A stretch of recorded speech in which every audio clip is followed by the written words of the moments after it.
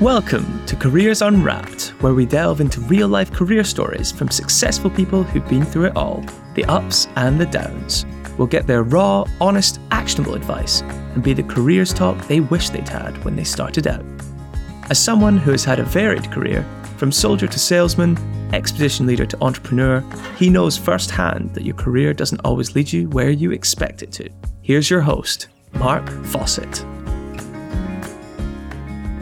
Hello and welcome to Careers Unwrapped. I'm your host, Mark Fawcett, and with me today is Gavin Strange. Now, Gavin is director and designer at Aardman Animation. So think everything from Shaun the Sheep to Wallace and Gromit to Chicken Run and so much more actually that they do there, from commercials to games, CGI and everything. We'll hopefully dig into some of that.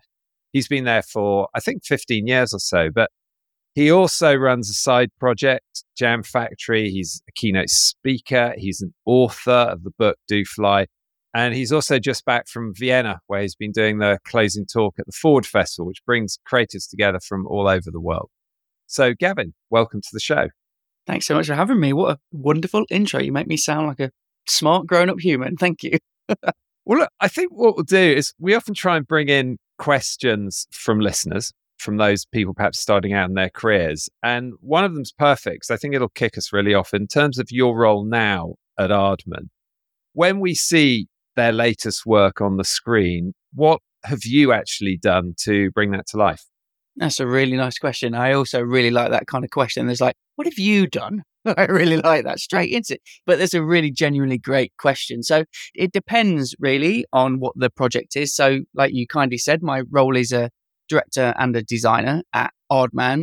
So when there's new things on the screen, depends in what capacity. And that speaks to my job role that is quite flexible and fluid.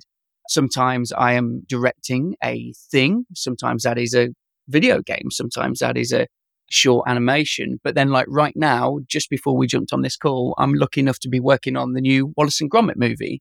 And my role in that is there's a few sequences with a certain type of an aesthetic, and I'm designing and animating motion graphics for that. So in the new Wallace and Gromit movie, I'll be credited as motion graphic designer and animator of a sequence. And so that's sometimes how that appears. Sometimes it's pure graphic design. I might help with the designs of things on screen or props, or it's so varied. That's what I love about Aardman. There's always a variety of projects on the go, but there's also often a chance for those opportunities to be involved that are varied as well. And I'm very, very fortunate to be able to float around and to have a variety of things that make me always excited and entertained, but also just keeps creativity fresh. And you always want to do your best when you've got an opportunity like that. So when we see a scene, the one you're working on perhaps now on the screen, you're going to be part of having created the whole visual style of what we can see. Everything from lighting to background, linking it into story, but also actually moving the models as part of the stop motion process. Well, on like this occasion, like I'm definitely massively, absolutely 1,000% not a stop motion animator. I'm a motion graphics animator, so I will do 2D After Effects motion graphic stuff. But if I'm directing something and I'm directing stop frame, then I'm a part of that team that brings that thing to life. But on huge, big, wonderful productions like the new Chicken Run movie or Wallace and Gromit, I'm just a very small part of a very big, exciting team.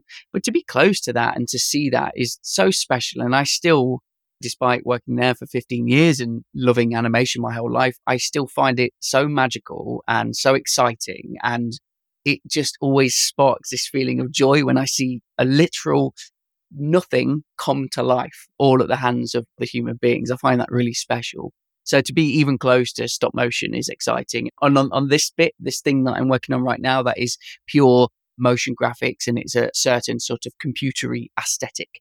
But there are times where what you're seeing is an integration of graphics that I'm working on integrated into the scene with stop motion as well. So there's lots of compositing there. There's 2D and stop motion and 3D and projection and all of that stuff. So even though sometimes the techniques Aardman uses are kind of classic, the execution is far from it. There's real sort of high-end technology involved in that as well. And it's about the right tool for the job at the right time, you know? That's exciting too.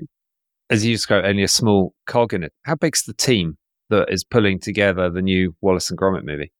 the credits will be pretty massive. But sort of currently there's about 500 people at Aardman.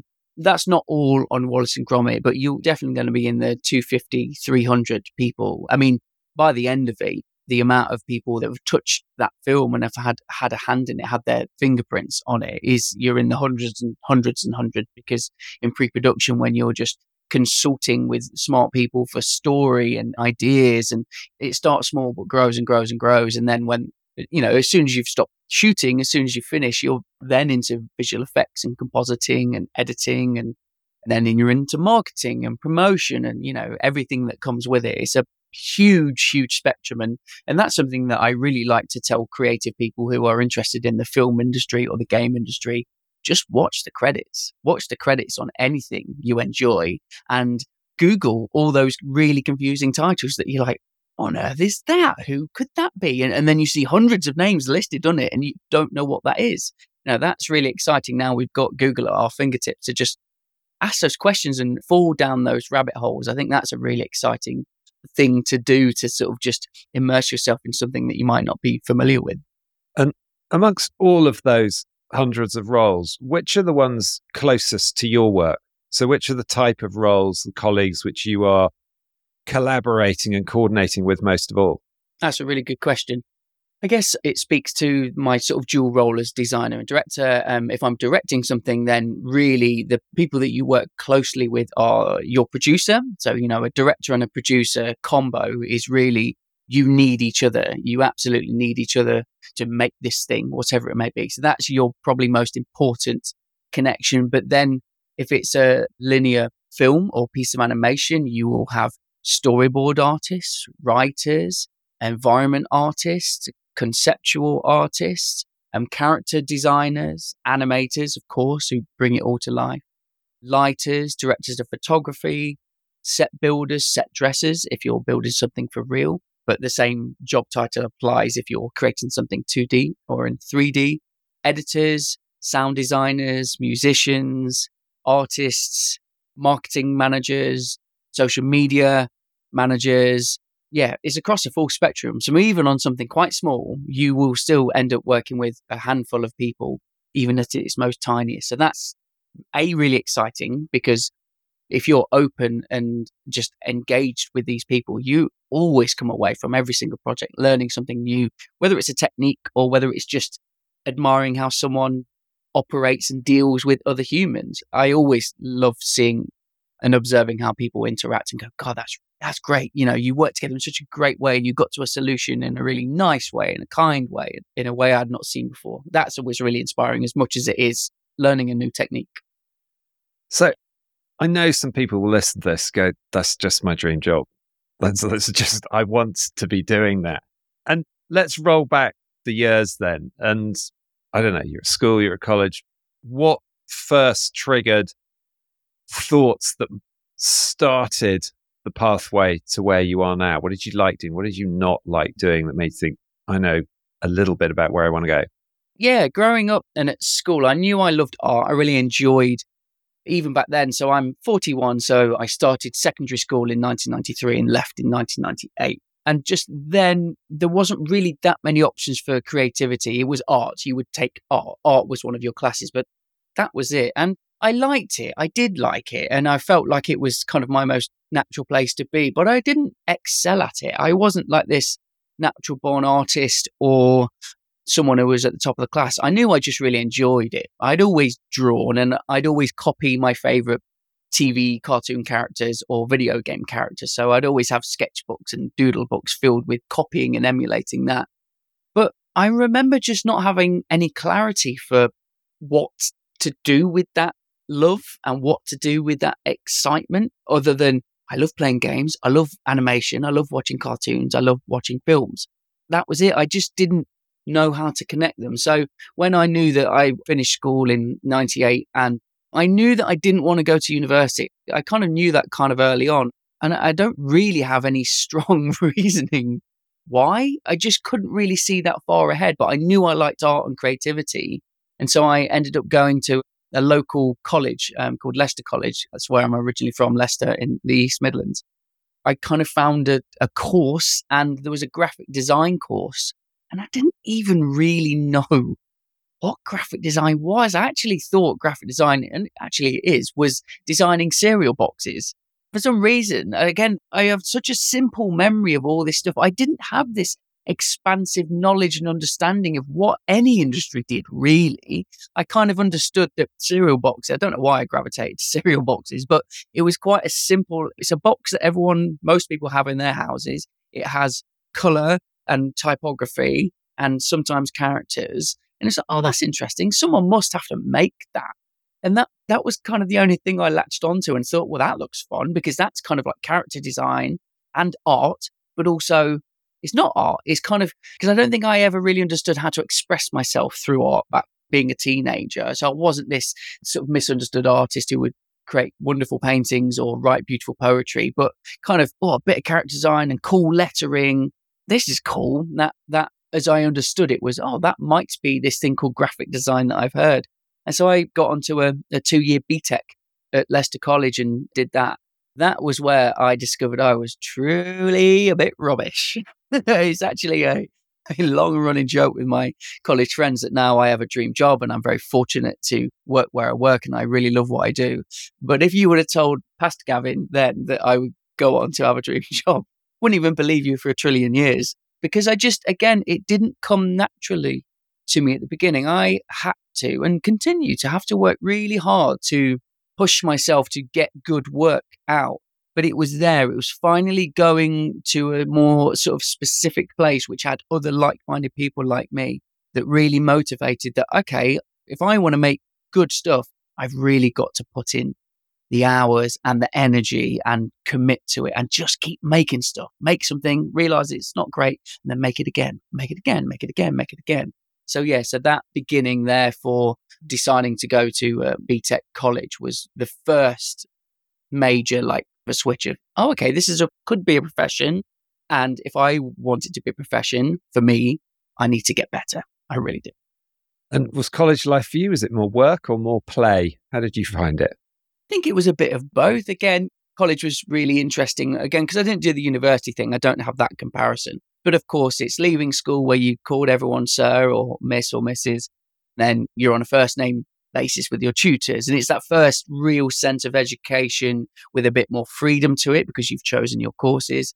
So that was also where my massive love of film and animation came in, because actually this was 98. There was an internet connection in the computer room at this college. So me and my now best friend, Johnny, who we're still best friends to this day, spent all our time actually not really looking at graphic design and looking at filmmaking and downloading trailers and videos and actually using that tools that we had to actually pursue these fantastical dreams of being writers and producers and directors, because we'd found a kinship in what we liked. And it became this place where all the things that I love now really were cemented. So my filmmaking school for me is dissecting music videos, skateboarding videos, because I was into skateboarding, auteurs of filmmaking like Spike Jonze and people like that were making stuff. So it was kind of a bit of everything. It was learning how to be a human being with other people, making friends, but at the same time, it really awakened something exciting in creativity for me as well. Of, oh man, just you can find inspiration in anything from the video games I love to the films I watch to the music I listen to. And that world just grew and expanded for me and really got me excited. That was where the fire began. I could have a hand in all of this, not because I could do it professionally, but just there's nothing to stop me filling my brain with all these exciting, wonderful things. One thing I do think is a little unusual about you as a designer, as a creative individual, is you actually love and do a lot of keynote speaking. I've been lucky to work with a lot of great design and creative talent, and most of them by a long way, would shy a long way away from getting up on a stage. And you just, as I said in the introduction, you've recently been in Vienna, closing out a festival of creativity, Ford Festival there. Why public speaking, and what do you get out of it? That's a really great question, Mark, because no one's ever asked that, actually. It actually comes from back then, not being someone who was naturally gifted and had to really work at just discovering who I was, discovering what I was bad at, discovering what I was bad at but possibly could get better at, and discovering what maybe naturally came to me in a way, but I still had to work on. Because I feel really strongly about just knowing that I have this position that I love and I'm very proud of it. And that comes from 20 years of working hard and continually just trying to keep myself excited and motivated. I never want to squander that. I never want to forget how special that is and how fortunate this is. I am fully aware of what I do is not work. It is not laborious. It is not difficult. It is a joy. And I am so damn lucky to be able to call this a career, to be paid for it and to be able to support myself and my family with that. I never want to take that for granted. I never want to take those beginnings and of needing to do that work. And so I've kind of eventually, I started doing talks in 2008, purely by accident, because I ended up chatting to a fella on a train who works at an Apple store. Apple stores were quite a new thing back then. And this guy was in charge of events. And we ended up talking about Apple Macs and geeking out. And I gave him my business card I had back then. And he sent me an email saying, hey, you like talking, it sounds, about creativity. Do you want to come and do that in a store? And I went, okay. And I think, again, because I'd come from a place of not being at the top of the class, for someone like him to show me interest and to basically saying, hey, I like what you do. He believed in me and he believed in me to give me an opportunity. And because in the beginning didn't happen like that, I was like, wow, I just didn't come from a place of I would get those opportunities. So for anything, and that's why I still feel the same way now. If someone thinks about you in that way, blimmin' heck, I really want to repay them by A, doing it, B, scaring myself to at least try it, and just think, what a fortunate thing. And it's that cycle. I've had that same cycle since being 18, 19 years old of just loving it, trying it. Sometimes you try it enough, someone might notice and go, hey, do you want to try a variant of this or try something because of it? And I go, yes, because you never know where it's going to take you. So that has just always been kind of the motivation. And my talks in the beginning was so bad. That first talk was terrible. Pretty much my friends and family came and I was sweating buckets. I felt so physically sick. And I brought every single physical thing I'd ever made with me into the Apple store and put it all on the front table where they did their talks, because I was so terrified that people would go, why should I listen to this person? Why is he just there? I was like, if I bring all the things, I can point to it and go, look, I made a thing. And it was a terrible experience. And I felt awful before and I felt so sick afterwards. But there was still something in it of what a joy to talk about what you love, and maybe other people can do the same because they think, oh, I too love that, and never consider myself a speaker. And so it's just always been that. And now I know how fortunate and lucky I am, and kind of know what talks I want to give. People won't come away with facts or figures from any of my talks at all, and that's fine. That's absolutely fine. There are many speakers who can do that. But I just try and hopefully just share an enthusiasm and silliness, really. I like being silly. And I like just trying to infuse that energy for what we're so fortunate in our creative industry to do, because why not? What a joyous thing to be able to do. I think that it's a skill like any other skill that you can improve on and develop. It's also a thing that many people are terrified of tackling for the first time. And then when they do it, you sort of come out with actually, that wasn't completely awful. So if I did one a bit better, I'd be good at this. I remember as a teenager, for many years, I wanted to be an actor. But after several years of getting roles like sort of third ferret in Wind in the Willows or chief servant to Julius Caesar with one line, I realized I wasn't going to go down that route. So my parents, and I think my wife, think that my public speaking now is just a sort of combination of a frustrated way of showing off and the failed actor.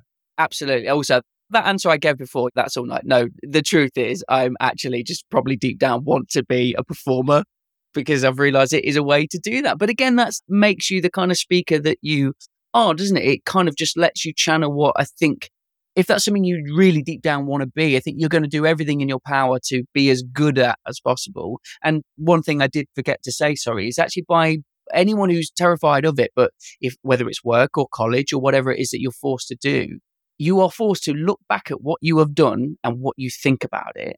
And there's not many opportunities in life because it's always about going forwards, on to the next thing. What have you forgot to do? Do that task. But by building a talk, you're forced to look back and have a bit of introspection and have a bit of perspective.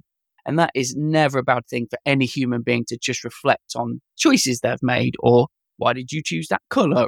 or what made you go down that path? There can be some quite big revelatory moments that you get from building a talk. So I think it's a very valid and nice thing to do, even if it does make you absolutely terrified. So one thing, an expression people will have heard is creative process.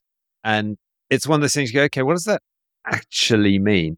So from the perspective of your work, do you have a creative process and approach you use, or what does creative process mean to how you work?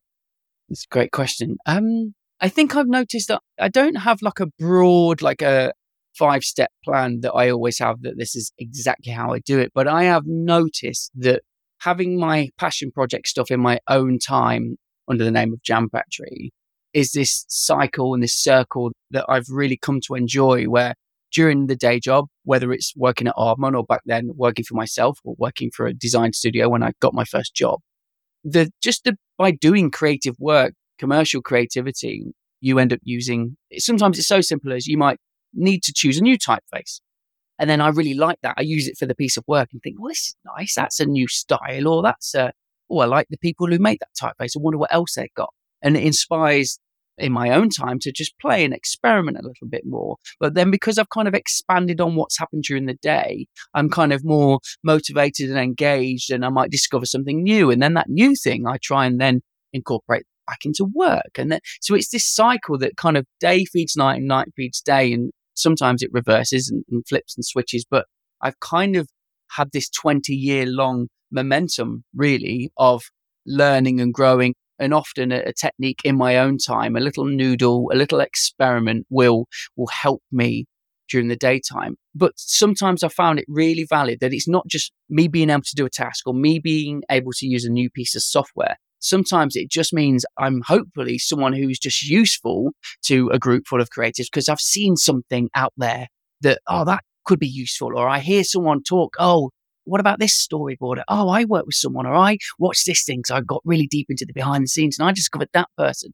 Hopefully you just become a useful person because you're just so immersed in the world. And by virtue of that, you become a useful person to other people in your team or your network. And I personally just haven't seen a downside to, I must be super annoying to work with. And I'm so sorry to all my colleagues, because I'm just always using too many exclamation marks in emails and just generally being too bright and loud. But I haven't sort of in my career trajectory noticed any downside to that enthusiasm and to having this kind of cycle and circle and revolution of making, doing, trying, failing. It does mean, though, I guess sometimes I am always just excited and those opportunities naturally don't always come to you. When we talk about the things we've done or the work we've done, we're talking about the successes, and because otherwise you can't talk about it.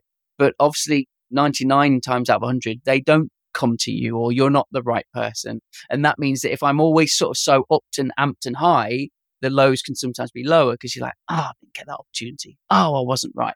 But then to counter that, I guess because I'm used to the cycle, I go, okay, move on to something else then. Distract yourself in the sadness of not being able to work on that thing with, weren't you interested in that technique? And then off you go. So it's a process that works for me. Now, this is all sounding a bit too perfect, actually, Gavin. Both the description of the role, the passion, you clearly both put into it and get back from it. It can't have all been an easy ride from Leicester College to where you are now. So what have been the biggest screw-ups on the way that you've hopefully learned from, but the things that make you sort of almost shudder now and go, did I really do that? There's never, fortunate enough for me, there's never been like one big clanger of a mistake, just a long series of just small mistakes. And I think this is why I feel lucky and why I quite like the momentum is course correction all the time. Because I'm so quick to move on to something else, it is, like I mentioned, those kind of missed opportunities, or, often things maybe made me feel embarrassed now, or me trying to seek out opportunities that I clearly wasn't ready for, like didn't have the full expertise, even thought I did. Just was like, I might as well go for it, put myself forward. And now there's just times, and whether or not it's at Aardman or before, that clearly they didn't happen because I just wasn't ready. But I think, again, as the more I've done that, I've become more realistic in, I'll try for it. I will absolutely try for it. But also know that it might not happen, and it probably won't happen, and that's okay. And the only way to change that is to just do the thing more and more and more, gain more experience. So there's not been any one clangor. I'm trying to think. I think it's such an important sort of topic or theme, really, you touch upon that. We can all go through as we move our careers forward. You hit these points where you either have a real, oh no moment, or I've just been rejected. And it feels like the biggest thing in the world at that point in time. But then when you look back, there really haven't been that many that were that bad that they've affected everything going forward. You pretty much move forward from everything, no matter what it feels like at that second in time. Yeah, I think that's it. And I think actually it's doing the talk stuff, because I try and write a new talk every year. So as I've got older and I guess more experience in life and career, those thoughts and those observations become bigger and grander, and you start thinking about your own mortality and your children and all of that stuff. And with that comes that kind of, oh, okay, well, like say, I know that I have to move forward. I just have to. I have to get up the next day. I have to make sure my kids have got breakfast. I have to get to work on time. So because you know it will march on anyway, I guess that it softens those emotional blows of when you didn't get opportunities. And I think I just also try and get through it and try and be a relentless optimist. But I sort of pride myself on trying to be a realistic optimist and an optimistic realist. I try and just aim for happiness, and it might happen, it could happen, but also just always keep in the back of mind that flip of, but realistically, there are many people who want this opportunity too. I might not be the best suited for it, so I might get it just because kindly something goes in my favor, but also I might not. So sort of trying to develop this duality of emotions within me of don't let yourself get ground down, but also you might need to get down, and that's a natural part of it. And kind of that flip-flop all the time has become something I try and work on, and kind of also just let myself feel something. If, for example, an opportunity doesn't happen, I'll give you an example. This year at Aardman was released a Star Wars short film made for Lucasfilm by Aardman as part of 9 other studios, made a series of films called Star Wars Visions. And it was basically other studios around the world telling a Star Wars story. Sometimes, if it's right, a opportunity is open to all directors. If a collaborating partner doesn't have a specific vision, they want Aardman, it can go to all directors. And as you can imagine, every single director was like, oh my days, would be incredible. Yeah. So of course, I want a bit of Star Wars, please. Yeah, it was just like this buzz. And of course, being a massive fan myself, was like, oh my days, oh my days, oh my days, I really, really want this. I really want this. I really, really, really, really, really want this. You know, when you just maybe if I just will it into existence, it will happen, which kind of isn't true. You got to put the work in. So I knew my colleagues were brilliant character performers and comedic actors who can really create and write a pitch treatment really, really well. And so I'm going to have to go different, I reckon. I'm going to have to try and do a different tact. So I can't tell you my idea, but I went a little bit left field thinking, but maybe this will work. Yeah, no, it was just weird. It was just really weird. It's only now looking at the suite of films that got made, and Aardman's wonderful one was made by the brilliant crew, Aardman, and the director, Magda, I think, who directed it. And it was her story. It would not have fitted at all. But when you get the rejection letter or email, whatever it is, I remember just my heart sinking so much. But it was like, just let yourself feel it for a bit. You got to feel it. Just feel it for a little bit and then decide to move on and make something else. Yeah, you've got there a mixture of whether you might call them mantras or philosophies or just your ways of how you get forward. And I think part of that is people need to develop that for themselves. But also, if you think about it, you've got some of those mantras or philosophies or approaches built inside you, but you've never really got around to articulating them. I talk to my colleagues about a couple of things like that often. One is about a desire to aim for perfection, but knowing you'll never, ever get there. And it's getting into a mental state that means I'm going to aim for perfection, but having the appreciation you'll never achieve it. It's just not a possible state to be in. Another is in relation to what you say about there, putting the pitch idea in, is a sort of 24-hour rule to be upset about something. And that's whether you've pitched and you've lost, Or even sometimes if somebody who's just a fantastic talent in your team says that they're going on to do another opportunity, 24 hours to be absolutely gutted, and then you move forward with what's next. Don't dwell on it too much. I really like that time frame. That's good. I've never given it parameter. But like you say, like those parameters to be like, okay, no, it's fine. You're totally valid in that feeling of frustration. And you might have a little moan about yourself or whatever. And then, but it's time to get out, because otherwise it creeps on and it becomes a problem, doesn't it? Now, one of the things that we often come across, particularly for those trying to get into creative industry, not only, but in creative industry, I think it stands out a bit more, is sometimes young creatives being asked to do a bit of work for free, to sort of show themselves off, to build a web page, design this. What are your thoughts around that? Is it a necessary step to demonstrate enthusiasm and skill, or is it not really quite right at the industry? Is it a mix of the two? A thorny one, isn't it? I guess maybe it's a mix of two. Obviously, of course, it goes without saying, you don't want to be exploited, and people shouldn't be exploiting other people for that, just to get free work out of someone. That's fundamentally not right. You should always operate with kindness and how would you want to be treated. But then in the creative industry, this is not arguing for it, but I guess that's why I love passion projects, because I built up and continue to build up a body of work outside of just what I cannot show with the day job. So hopefully I just kind of natural curiosity have a portfolio of stuff that shows you what I could or could not do, that almost perhaps would be offering that does that job already, because, okay, it's got a portfolio. And I guess there's a need for, can this person do that? That is why that request is there. I don't think it's actually a black and white answer. I think actually it's a little bit nuanced. It's context dependent, really. I know there's definitely been a rise of competitions with huge companies who clearly have big budgets to, hey, we're having a competition we need this designing, and you could win 50 quid. Clearly, if you were a studio, you'd get paid thousands, that kind of thing. So I think, again, context is key.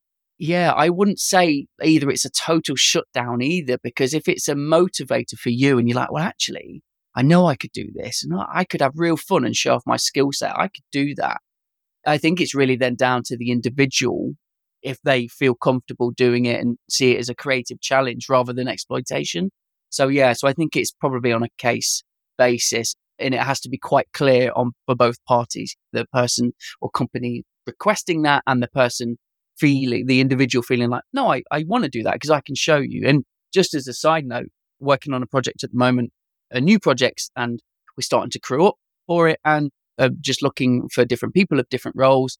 And it just always strikes me I've never, ever, ever looked at or requested a CV or where they worked or how old they are, ever, in anything like I've ever been directing that you need to crew up for. I look at the work and go, well, that's fantastic. Look at that. And it doesn't matter when or why they did it. And sometimes the best people have their personal projects and also their client projects. And so it means I've just worked with all sorts of people all over the world of all ages and all stages in their career. They can do what you need for your projects. Fantastic. And that's a very lovely thing to do in the creative industries. It's maybe unique to that because, of course, it's context dependent, isn't it?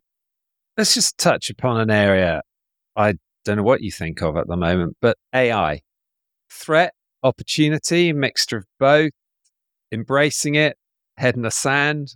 Where is it going to go in your industry, and is it being used at the moment in Aardman very much? So I have quite strong feelings about this. My position is creativity is such a wonderful thing, and for a human being to have an idea, to think about the possibilities, and then to execute the end result, the end goal is just a part of it. Yeah, sure, it's what you see, but the minuscule decisions and lane changes and doubts and all of that is inherently human. I just don't know why you would want to deny yourself that. I really don't. If we are lucky enough to be in this industry, why would you take that away from yourself? Now, I know there are absolutely applications. And it's funny, the word AI as well, because I think it's probably incorrectly used. Someone the other day was actually saying that the majority of this stuff is machine learning, not artificial intelligence. So even that we're in this new era, aren't we, of what does AI mean? There's things in Photoshop that's been for years, content aware scale, which is just when AI is just analyzing pixels of, oh, okay, if you actually want to make it twice as big, I need to add a blue and a green and a yellow pixel there. That's what you would call AI as well, but we don't think about it. It's just a tool. So I'm kind of there for tools that replace mundane tasks that don't take away your creativity, like timesheets. Man, if I could get an AI that would do my timesheets for me, please go ahead, do my taxes. Cool, man. I literally couldn't care less.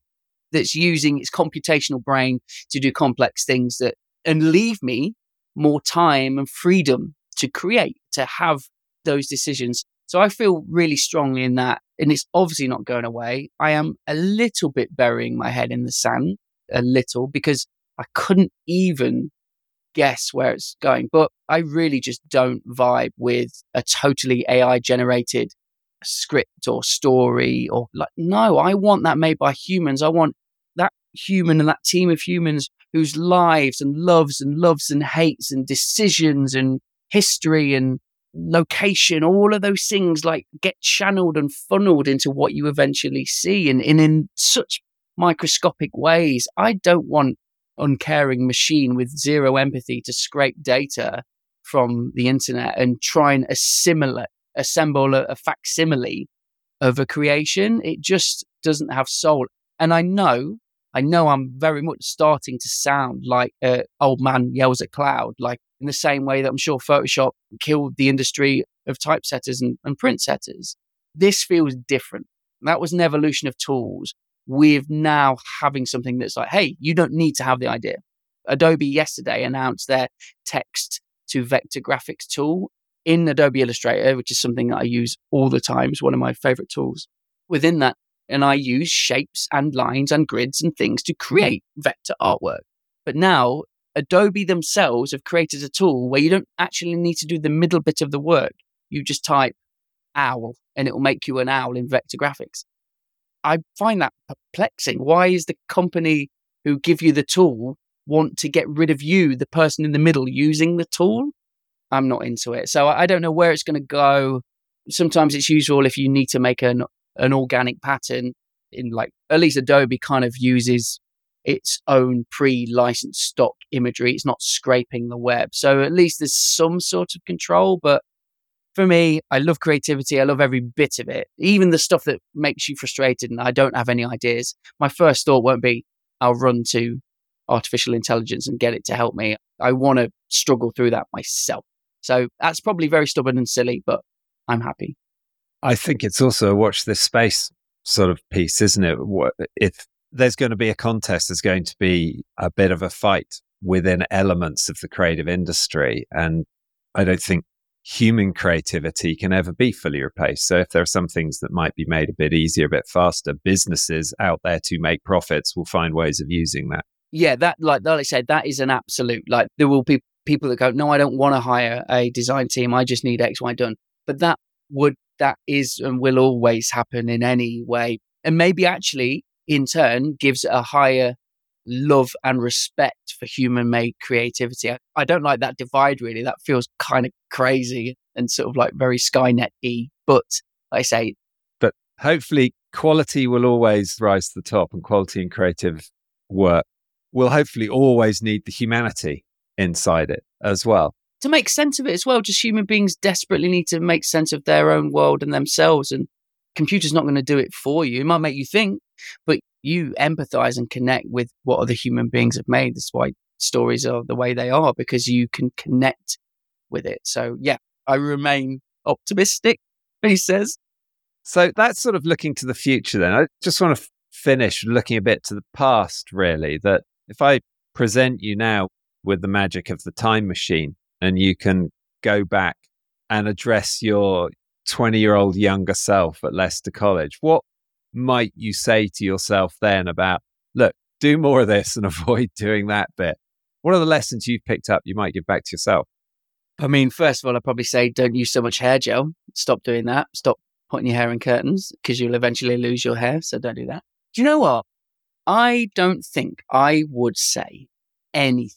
I kind of feel it's so important to make all those mistakes. Like I say, there are not really any remarkable ones to tell you, but that's because I was thoroughly unremarkable in my career and my beginnings. And it took and has taken 20 years of tiny readjustments, of learning to be better, needing to be better. I wouldn't change that course. I really wouldn't, whether or not I'd have this job at Aardman or not. I think it's so important to kind of mess it all up and to go that path. I mean, maybe I'd say I wish I was more empathetic and self-aware and open and kind to other people. I don't think I was unkind, but in my 20s, hopefully that's not a new thing. You're kind of selfish. You're finally your own human and you become all about you. I think that it would be lovely if I would have been more attuned to other people's needs, maybe, and to just been more aware. But again, I feel like I'm aware of that now, and that maybe had to be the path. I had to go through that to go, blimey, you're a ding dong when you're in your 20s. And hopefully I'm less of a ding dong now. And I'm fortunate enough to have a loving family and a brilliant wife and partner and my 2 young children and a loving support network. So yeah, I kind of feel like I'd love to be an observer. It would be super, super, super cringy. And because everything matters so much and you pour your heart and soul into it, whether it's a relationship or whether it's a thing that you love or a technique or whatever. But again, you have to be that person to then gradually get more perspective, more life experience. So yeah, I think because otherwise you're waiting for the magic bullet, aren't we? I think definitely I possibly may encourage, if I was telling someone else to be open and willing to just ask people questions, and especially in this age of dropping someone an email or a message, you can learn so much. And people, I think, generally are very flattered. If you reach out to someone, I think they're actually really flattered to be able to help you and talk about what they've done. And if I speak to people after talks or I get emails, I know already they're the people that are going to make it, because they have become already like, right, okay, Gavin is maybe doing something I want to do in my future career. I'm going to go and talk to that human there. I never did that. I was too scared. I'm still quite shy at talks now. Like, I'm great on stage, but actually, if I've seen another speaker, I'm a little bit nervous. I think I won't bother them, or I don't want to. But then the people who do come and ask me questions, and it's not all about being an extrovert either. People who, if anything, even more so, I meet people after talks or conferences and they're quite introverted, but they've still found that courage to go and speak to that person they've never met, who's just talked on stage for an hour, talking about neon pink and being very loud and very silly. They've come over and shared a part of themselves and asked a question. I absolutely know they're going to make it, because they've already sort of unlocked that inner fear of themselves of, I'm going to pursue a path and I'm going to fill my brain with knowledge. And that starts by talking to other people. So maybe I hope I would try and unlock that in myself a little bit more. But it always brings a smile when you have those conversations, because it's like, you're absolutely doing it. I think that's so right. Ask the questions, make the connections. And I sympathize a lot with that. I love being on stage, doing some talking, and then get down the crowd afterwards and I'm quiet in the corner and feeling I'm feeling so reserved and shy at that point. And so you sort of switch. But for younger people there in the audience saying, I want to meet you. Can I have a coffee? Can we talk? Most people will say yes. And Gavin, I think, look, I've loved talking to you. I go on and on for this, but mustn't today, because it's just been both fascinating, but also hugely positive to hear more about not just your work, which of course is brilliant, but your approach and your philosophy with a small p in there. And I think, some of the things I've taken out from this, what you said right at the beginning, watch the credits, look at all the roles, Google what those roles actually are. Think about the different roles that actually go to create a huge piece of content, a movie or something like that. Also, what you said about, you got to put in the hours and energy. This is not going to land on your plate. Make stuff, make more stuff, break stuff, have failures, and then learn from it and make that again. And also what you said about course corrections, that they're just inevitable. You're going to have to do them. So know that they will be coming your way and don't be too shocked or surprised. Make the course correction and move forward from there. So that and so much more to take away from this conversation. But one thing I would like to finish on, as we do with a lot of these conversations, is we want to keep passing this baton of careers information, careers stories and insights on. So is there one other person from any walk of life who you think, actually, I know whose career you should unwrap because it would be interesting? Who might that be? That's a great question. I think actually there's so many wonderful human beings, but I think actually someone I would love for you to unwrap is a wonderful human called Sarah Corbett. She's called a craftivist. She uses craft for activism. We met quite a few years ago at a talk series in West Wales called the Do Lectures. And she is a fascinating person who is fascinating for many reasons. Of course, she's an activist and she's trying to inspire change within industries for better treatment of humans, the climate, many other things. She just believes in making change. But the fact that she, does it with craft, so does it with creativity and trying to find ways to unlock that. But also, she's a huge introvert. She's a massive introvert. She actually hates public speaking. Gives public talk. That's why she's a better speaker than me. Public speaks. She's a massive introvert, and she sort of says that she just hides both before and after talks because she finds it so overwhelming. Yet she so knows that is a part of the path that she has to walk to affect change, but is also trying to find it an introverted way. How do you affect change without being this, hey, look at me, here's what you should do right now? She's such a kind person, and she's a sort of person that makes you want to be a better human. Like, she's that good. Me and my wife are big fans of her. She's great. So Sarah Corbett is one to watch. She's a joy. Brilliant. Gavin, thank you so much for joining us. Thank you for unwrapping your career. It's been brilliant to talk to you and have you on the show. Thank you. It's been an absolute pleasure. Thanks so much for your time. This podcast is sponsored by We Are Futures. To find out more about We Are Futures and how we can introduce your brand, business or organisation to the mass markets of tomorrow, visit www.wearefutures.com. Make sure to search for Careers Unwrapped in Apple Podcasts, Spotify, Google Podcasts, or anywhere else podcasts are found. Remember to click subscribe so you don't miss out on any future episodes. On behalf of the team here at We Are Futures, thanks for listening.